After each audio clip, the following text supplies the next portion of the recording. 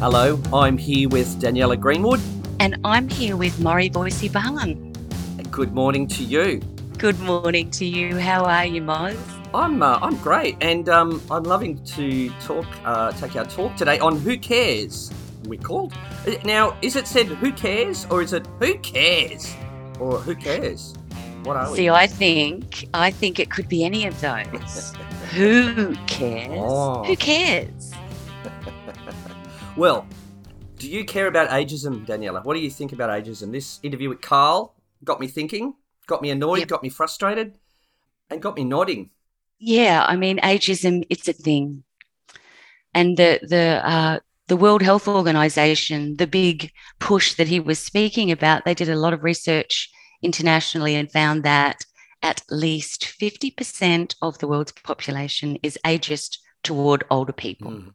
That's a figure I totally believe, and I think we can talk about societal where that comes from, and we could talk about how that is manufactured. But I guess really there's if we reflect on what happens in our sector, Mm. is really something that would be great. But there's a quote that it's always on the bottom of my email, and you may have seen it Hmm. before, but it's whenever an elder dies, a library burns down.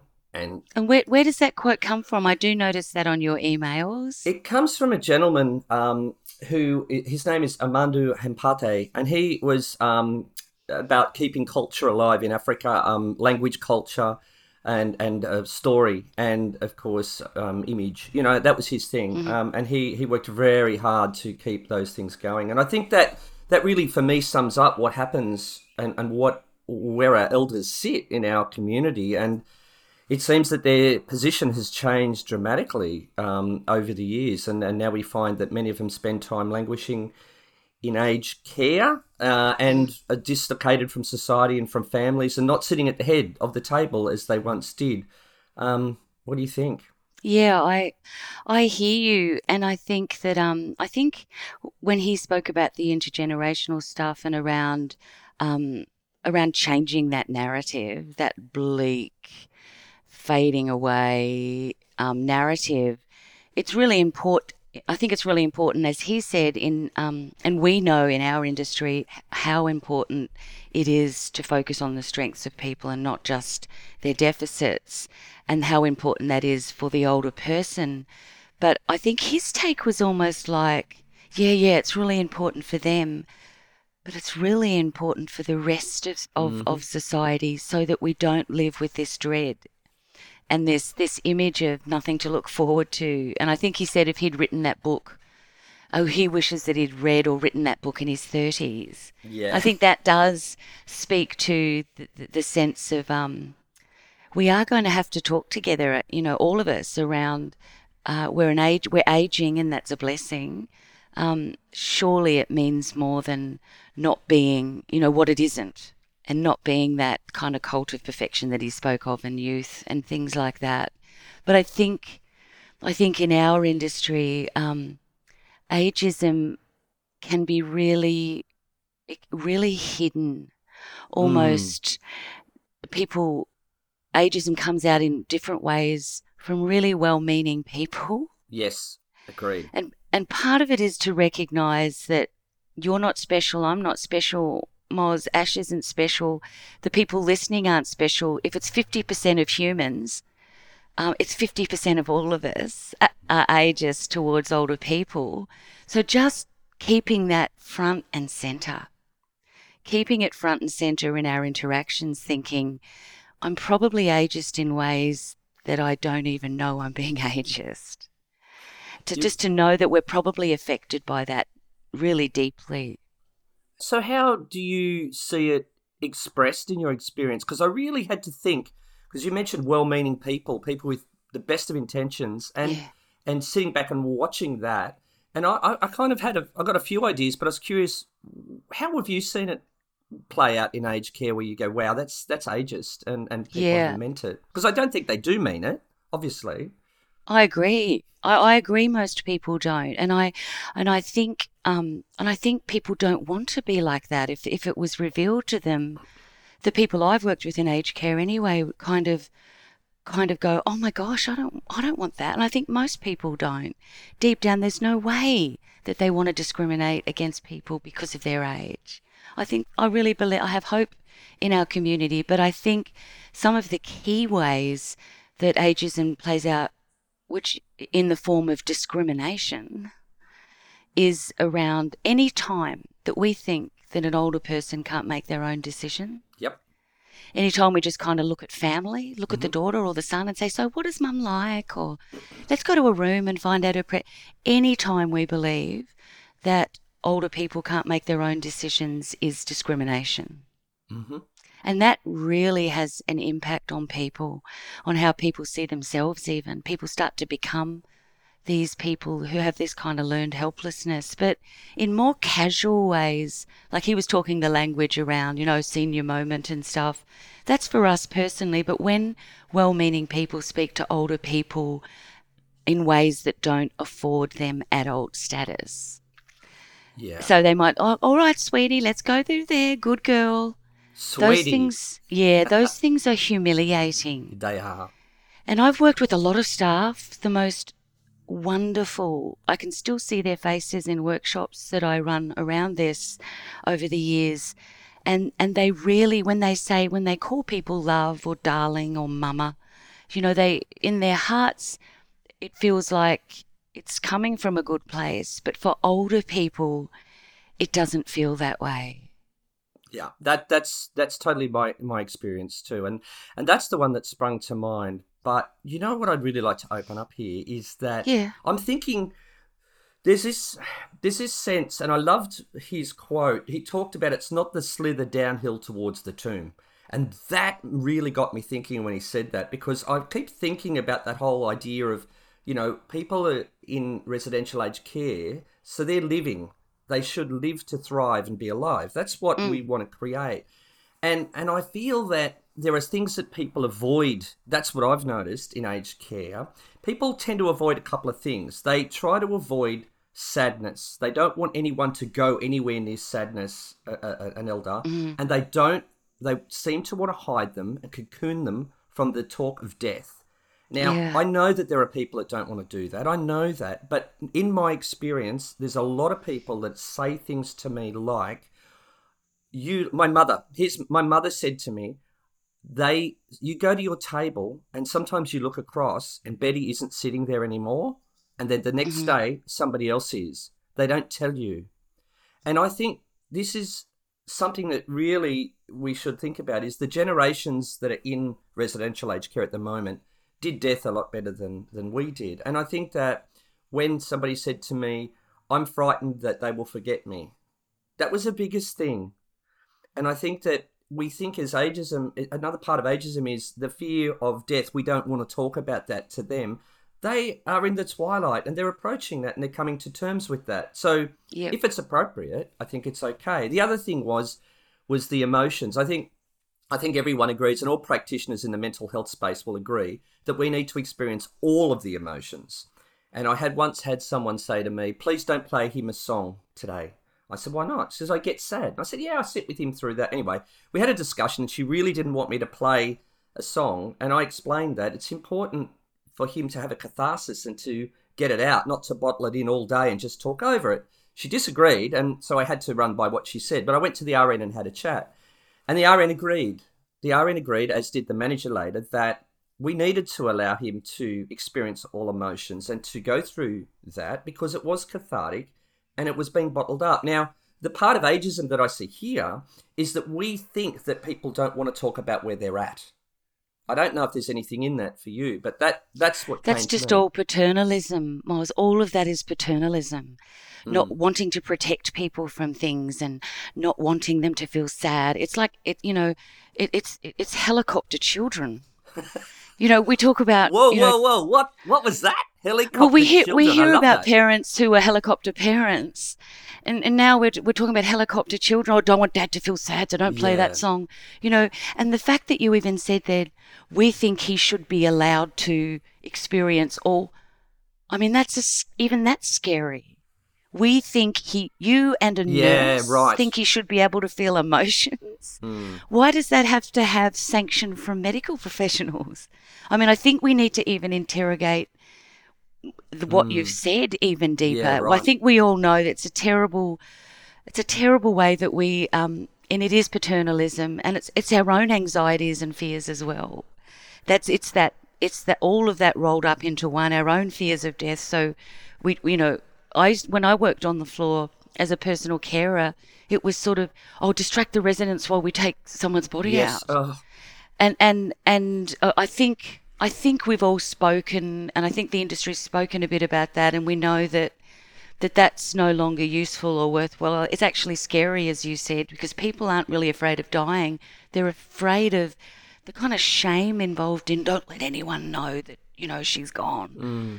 mm, And I think when he was talking about, let's focus on people's strengths and an individual's strengths and what individuals can still do as a means of kind of finding their purpose, and much of that was he kind of framed that in a younger person's understanding of strengths as you age, so better skills in business with people and all of those sort of things. But when you really strip it back and think about what all of us as humans, not business people, but humans value, and I think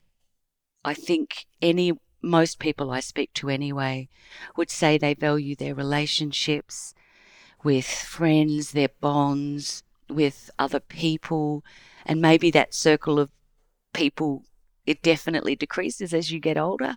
Um, but that's what people value. And when we've asked residents what they value, it's their relationships. When we ask staff what they value, did you know, over and above money?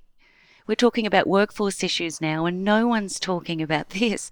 Of course, they value money, and you and I have both fought vehemently for them to be paid mm, what they're worth and what society values that at. But what they deeply value themselves is their relationships with residents. yeah. And of course, residents have something to offer. What that thing that we all value. When I was a personal carer, Moz, I remember when, especially when I first started out, how blown away I was by how amazing it was to be able to walk into any one resident's room and to be able to connect with that person pretty quickly, pretty deeply.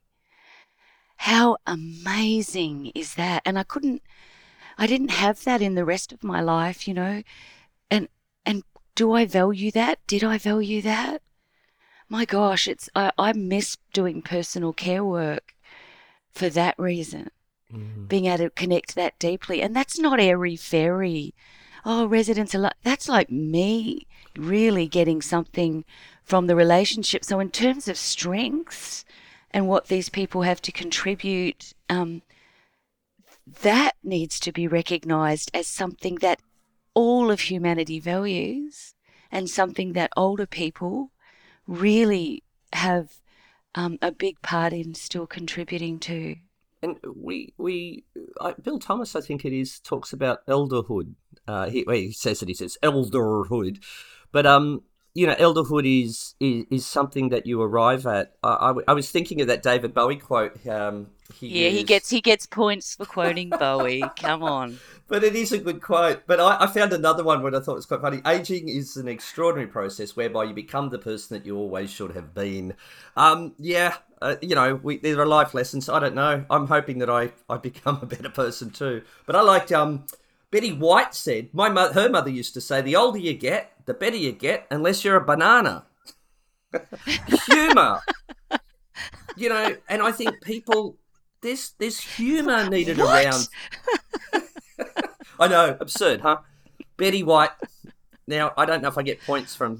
No, that you get points too. Oh, good. Both of you get points for this. I don't have a good quote, so I'll have to come up with some better quotes for next time. Yeah, That's next week. hilarious. It is pretty funny. I love that Betty White said that. But this whole idea of elderhood. We arrive at this age, and people often say to me, because I use the term elder, and people say, "Oh, you shouldn't use that term. You know, what does that mean? It's an Indigenous term, and it's not. It's a term that the First Nations have embraced, but it's a beautiful use, in fact, in the First Nations brothers and sisters world of honouring and respecting, but also having a place at the table for wisdom, for story, for knowledge. And I know. Can I just throw a spanner in the works? Yeah, throw a spanner in there. Can I just? Only because you're such a good sport. So when I worked with a particular company and I did a whole change process throughout the whole organisation, 30-something homes, did hundreds and hundreds of hours of focus groups with residents, families, staff. Oh dear, and we where's this finished going? this and Oh dear. we all felt really good about changing this word resident to elder. And we went through the thing, oh, is this appropriating kind of Indigenous language and that? And at the end of the day, I think it was residents themselves that just said, nah, we just want to be residents. And I think that elder term is really North American, really, it is. And a lot of the, your Bill Thomases and your Edens, everything, it's very North American, and that's fine.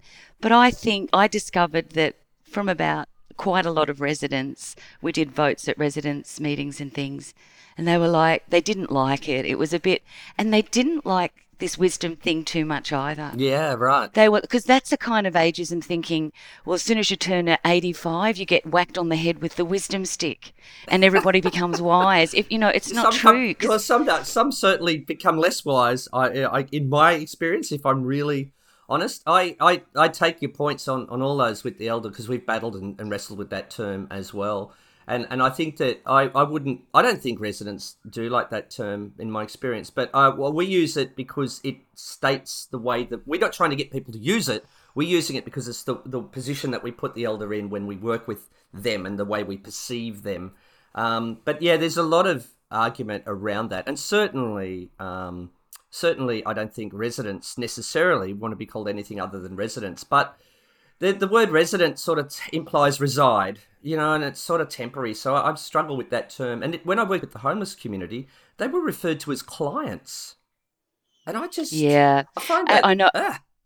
Anyway. Yeah. And look, aged care have been through, is it clients? Is it, care recipients? Consumers. Is it... And consumers makes them a completely different thing again. And I think as he said too, language matters. I mean, words make worlds, obviously, and the way we limit possibilities by the way that we frame things and the way we speak about them. And I think there is a new report out that I just read, look, only a couple of days ago, I don't know how new it is, but really talking about aging isn't old age. It's a process we go through out our whole lives. All of us are aging. Mm-hmm.